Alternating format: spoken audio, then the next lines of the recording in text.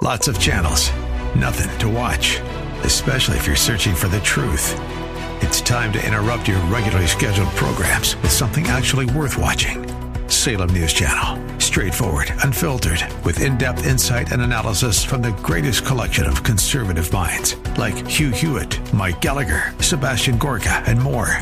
Find truth. Watch 24/7 on SNC.TV and on Local Now, Channel 525.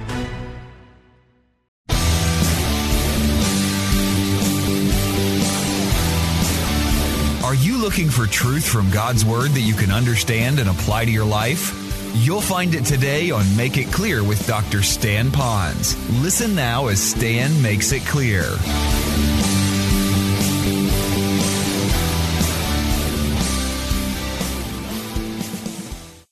Well, this week has been quite an interesting week in my life. I came across something this week that was handed to me that I really treasure. Now, most of you might not be so excited about what I have, but I'm holding here in front of me, and I want to hold it up for you.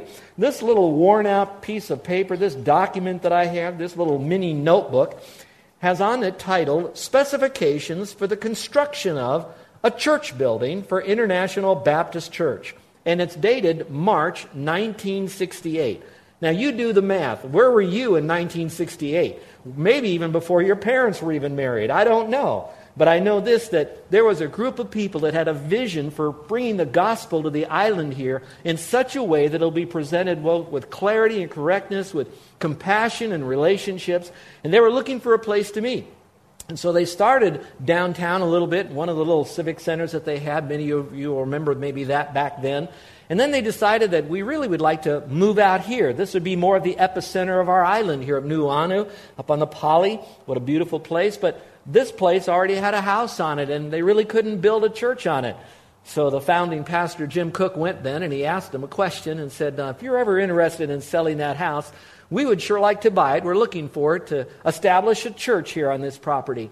And the lady, bless her heart, had her own vision of God, perhaps, and she said, there is no way I would ever sell this land to any church over my dead body. Well, he said, if you're still interested, here's my card and all of that. And they ended, and he was very gracious about that turn down. But it wasn't too long after that, maybe only 6 months, that he received a phone call from the family. The family then said that lady actually did die. And I'm not smiling over that. I always grieve over anyone who died for any reason, and she probably died without Christ. But the family said, we're ready to sell, and if you'd like to buy this property, you can have it. So the pastor and people just like you that had a burden to reach others for Christ and wanted a sense of place, they got a facility like this. Now, interestingly enough, though, this was just a piece of property right here with a house that had to be taken down. And right over here where you've driven your car today, that was nothing more than part of the Nuuanu stream, and there was no parking. And so again, that group of people, very much like you, were very sacrificial in their giving and looked at what they had, and they gave as much as they could to maybe figure out a way to do this. Well, a miracle happened through a lot of prayer and the sacrifice of people. First of all, they found out that they could buy the little strip of land, that little dirt that's on the other side of the stream, but right up against the highway. And it was for sale, oddly enough, because nobody could use it for anything, for only $20,000. So for the entire length of our property, right on the Pali, they bought that piece of property. But still, you couldn't park any cars on there. So they prayed and were trying to figure out what they could do. And they were given information that there were slabs of concrete that were improperly built or poured, and they were just stacked up, owned by the city and county of Honolulu. And so the pastor then called and found out about those and found out that they didn't have any need for them. So the mayor at the time said, you know what we'll do? We're just going to donate those slabs of concrete. And they did, and the pastor said, there's no way we could ever pick them up. We don't have the equipment. Mayor said, don't worry about it. We'll deliver them. So they laid down right across the stream slabs of concrete, and then they tied them together with other pieces of cement so that now we have this parking. Well, now we have the land, we have the people, we certainly have the passion of commitment of people that wanted this to happen, but they still had no building, and now they put together these specs. And I see some of you heritage families that are here, you might want to look at this to see what it looked like back in 1968. We still have the original plans of this building in a special room that's kept away from maybe any damage. And we've referred to them from time to time for electrical systems, where our lot lines are, where we needed to do some special plumbing and maybe some sewage. So we were looking at those plans from time to time. Now you're wondering, why am I telling you about all of this with the book of Romans? It's because there was some schematics that maybe to us today, they're nothing more than a dusty document that might be kept in some closet somewhere. But it was because of the vision of what the need was that they put these plans together. And the beauty of it all is that they followed these plans to the letter of the architect's drawings of them. That's why you can come in here. This building is the same building that was built over 40 years ago. And it's safe in here. We feel like we can come in without any fear of it falling down upon us. And it has withstood hurricanes and a lot of other issues that have been here on this island. It's built strong. Well, I'm holding before you, and many of you have these on your lap or maybe even in your little smartphones, the Bible. And in this Bible is a book that's called Romans, which is really not so much a book as it is a letter. It was a letter that was written to the people at Rome and by extension to us today. And so you might just see it as a dusty old book, and you might see it today's message as I go with the background a little bit, not so much of the history of the book, but a little bit more of what this book is today to us and how we need to begin to apply it, getting ready for next week as we go verse by verse. But I want you to know that these are plans by which God has laid down for you and me to be able to know the master architect of our life. And if we trust Him, the ministry of the Spirit and the plans that He has in the Scriptures here, then we can then have Him help us build us to be all that we should be and like the character of Jesus Christ. So I'd like to kind of open up the book of Romans, and we're going to go from chapter 1 to chapter 16 and kind of look at it, and I'd like to give you a little introduction to the book. Not so much the history and how much value it had throughout church history, but just the actual book.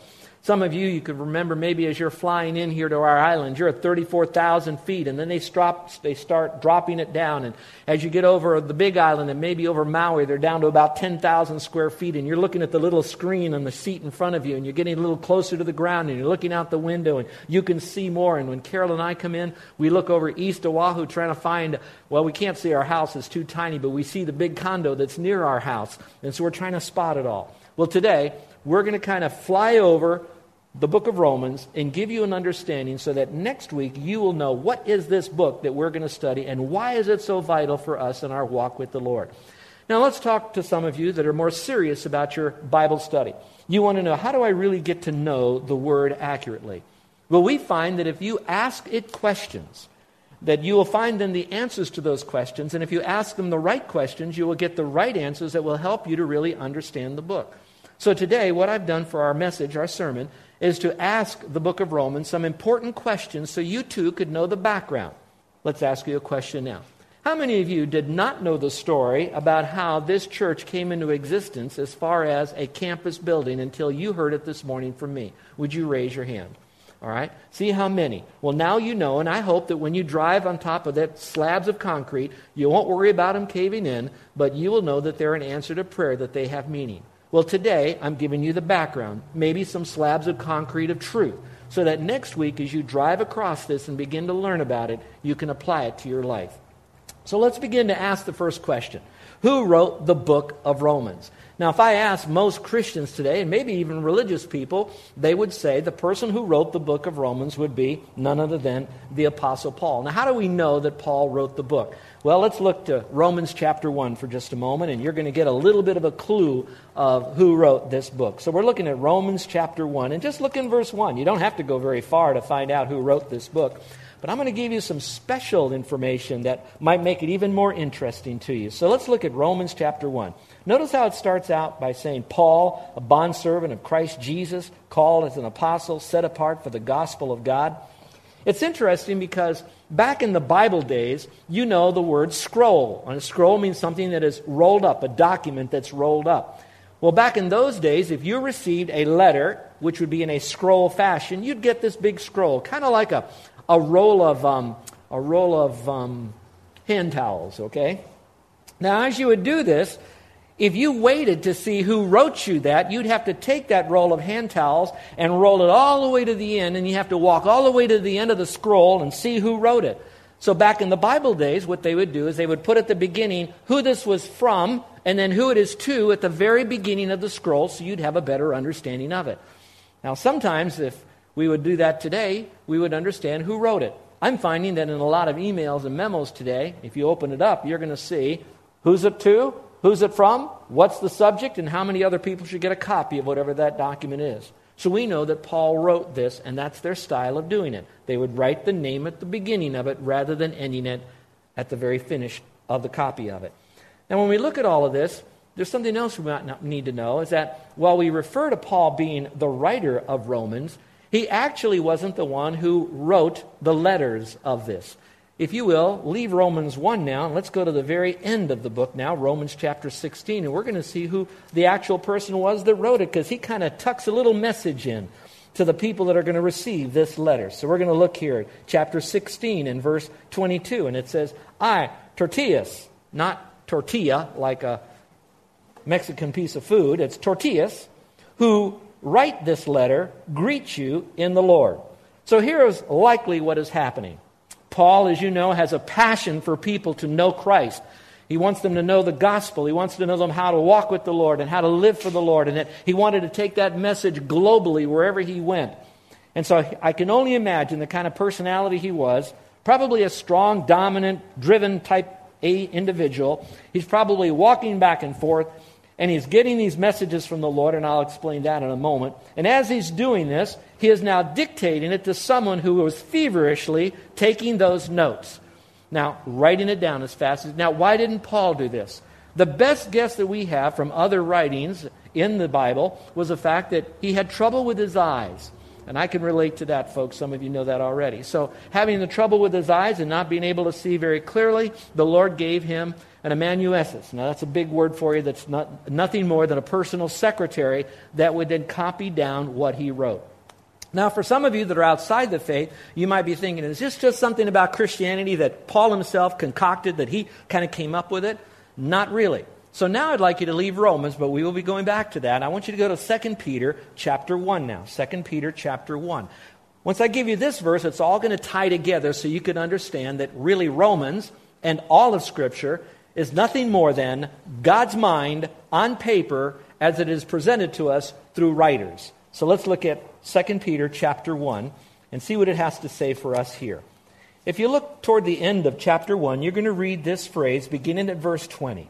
It says, but know this first of all. In other words, this is very important, so grab a hold of this truth, that no prophecy of Scripture, that means no forthtelling, nothing that's found in Scripture, nothing that God wanted us to know, as a matter of one's own interpretation.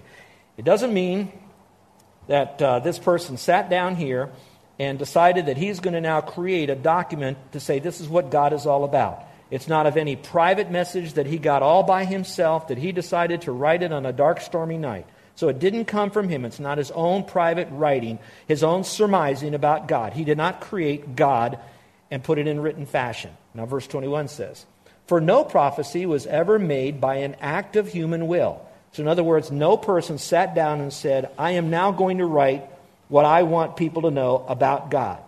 They would write only what God wanted them to know about God. So look at the last phrase of verse 21. It says, but men moved by the Holy Spirit spoke from God. I like that. But men moved by the Holy Spirit because they spoke from God. So maybe a best way to look at that would be to answer it this way. Who is the writer of Romans? It would be Paul using someone that he dictated it to who actually did the handwriting of it. But he didn't come up with it. The author of the book of Romans would be, here it is, God, the Holy Spirit. So it is God, mind, on paper, as God, the Holy Spirit, moved the writer along to be able to record this in Scripture. So it wasn't like the Lord was whispering words down. It was God using the individual's personality and their background to blow into them, so to speak, the message that he wanted them to write, and then wrote it down and preserved it for us today. So technically, who's the author of Romans? It would be God the Holy Spirit. Who would be the writer of Romans? It'd be the Apostle Paul using someone that he had dictated to. So that's a little bit about who wrote it. But the bigger question is who in the world is this Paul that we're talking about? Tell us a little bit about him. And to do that, I'd like to maybe give you a 3D picture of Paul. And this 3D picture of Paul would be a little bit from his culture. How many of you have ever been to a 3D movie? Would you raise your hand? I have not been yet. How many of you have those special glasses that you can take to a 3D movie? Would you raise your hand?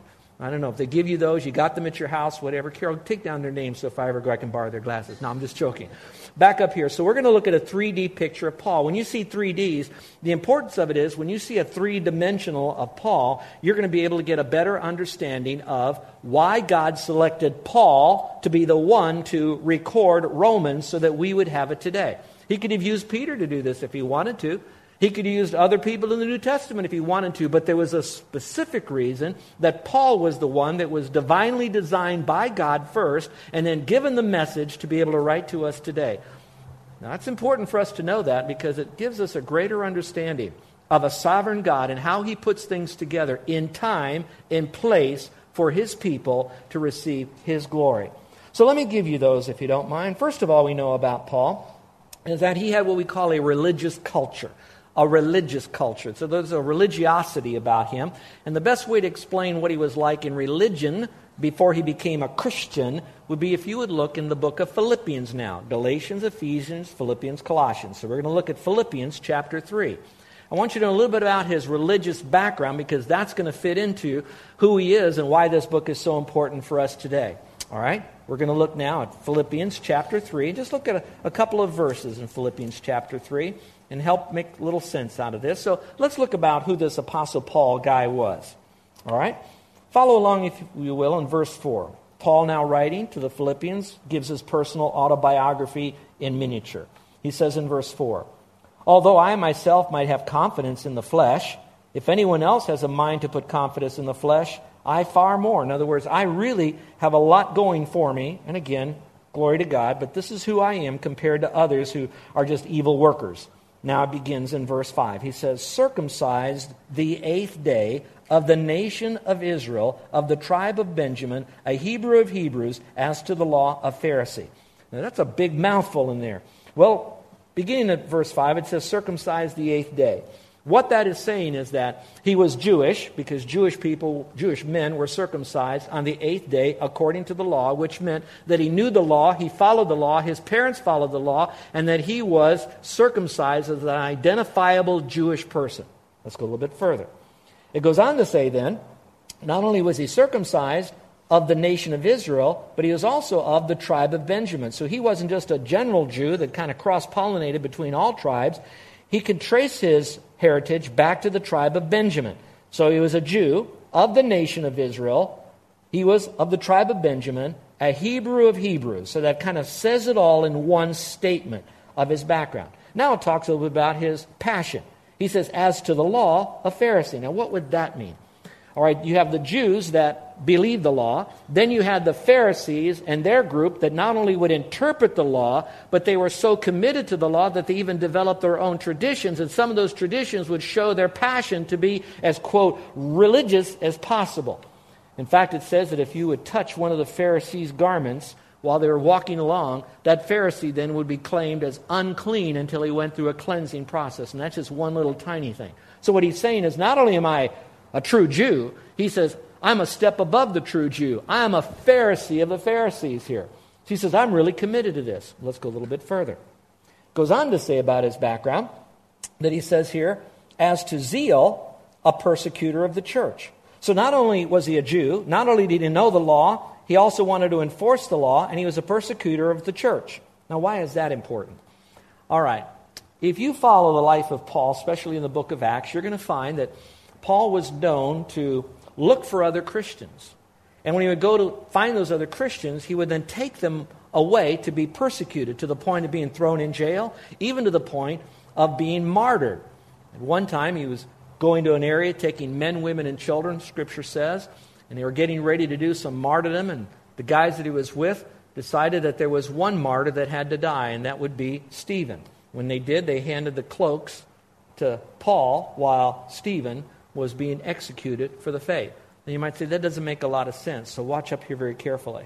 He was very pro-God, but he was very anti-Jesus Christ. And so it was during that time, shortly thereafter, that he then came to know that Jesus Christ is God. And that was the conflict that was going on. So basically, and simply stated, was he was a Jew. We would call him the ultimate Jew at that time. So his culture is Jewish. It meant very well that he could speak into the Jewish mind, into the Jewish culture, that he would have great influence, especially because he was a Jew. He knew how they thought. He grew up in Judaism, but now as being a Christian, that take him to another level. Well, that's one dimension, but there's another dimension. He was also very Greek. And if you look at Scripture, you're going to find many things that would talk about how he came back from the Greek culture. I thought about the Greek culture and how important that really was. Now, if you will, see if you could imagine with me for a moment a map of the Middle East and Europe. Way up here at the top of the map, you're going to see a place that today we would call Turkey. In that area, it would be called Tarsus, Paul of Tarsus. That was the same place that Jonah was having issues with, Tarsus. When you come down from Turkey, you're going to get near Syria and Lebanon. Then you get into northern Israel. So he was kind of all through that area as a Jew. Now, Tarsus was a pretty big city, pretty important city. In fact, it was like the Athens of the Middle East. It had the world's largest library, so it was an intellectual center at that time as well. It was on the coast, so a lot of ships would come in, and there'd be a lot of trade that would go on. So it was a wealthy city. People of all different faiths and belief systems and cultures would come in there. So he started there, so he knew the world cultures coming in through Tarshish. Then he would go into Jerusalem in the area of Israel. Why? Because he was a Jew. That was part of his heritage, although he came from Tarshish. Then from there he went to Greece. And in Greece, he had tremendous ministry there, but his language was the common language of the Roman Empire. Now some of you, when you hear that, you would think, well, Roman Empire probably spoke Latin. Not so. They really spoke Greek. Now, for some of you, in the weeks to come, when I use the phrase, in the Greek it says da-da-da-da-da, you need to know a little bit about that so I don't have to keep repeating it. So let me explain. There were two types of Greek primarily in the New Testament days. One would be your classical Greek that was rarely, if ever, spoken. It might be read through some of the Greek classics. It was written in classical Greek. But you didn't speak classical Greek. You spoke a Greek that was known as Koine Greek. Very simple. It would be like street language Greek. It was the language that most of the people spoke. So now take this with you. First, he was a Jew.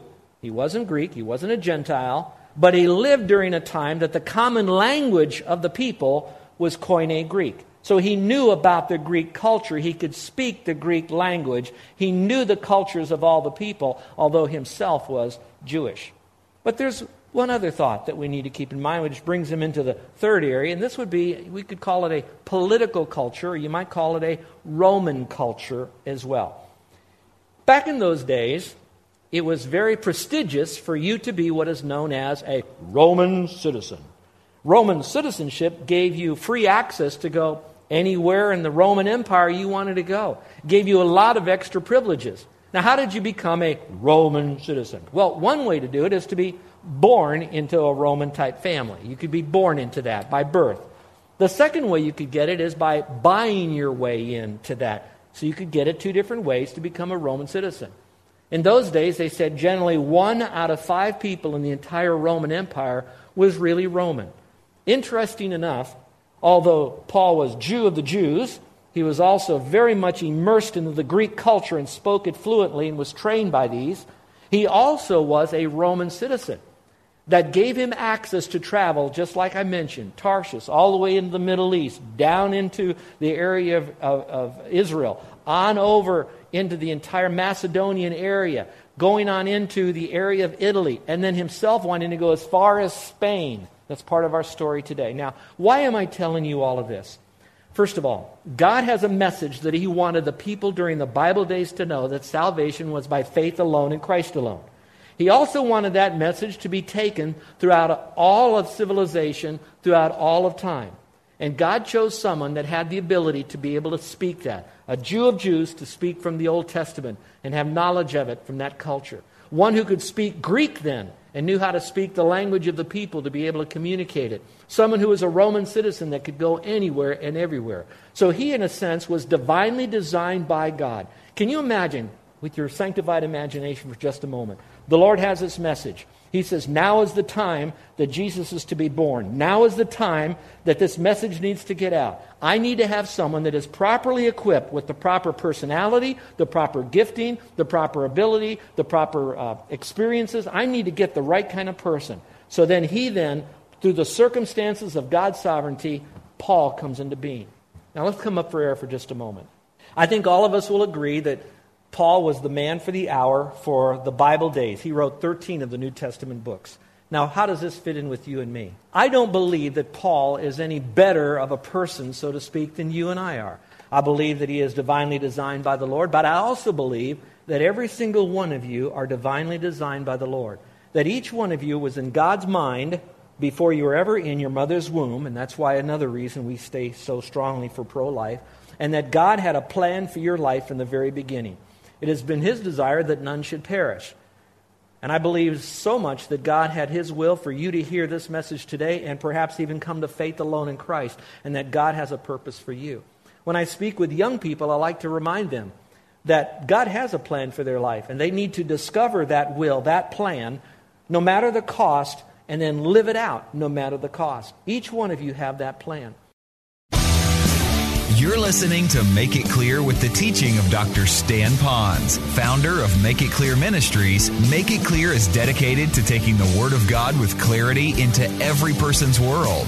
It is the support of listeners like you who make the ministry of Make It Clear possible. You can provide your tax-deductible gift to Make It Clear online by going to makeitclear.org, or you can mail your gift to Make It Clear, P.O. Box 607901, Orlando, Florida 32860. Thank you for helping us make it clear. If you would like to have Dr. Pons speak at your church or event, please send us an email at tellmemore@makeitclear.org. Thank you, and remember to make it clear.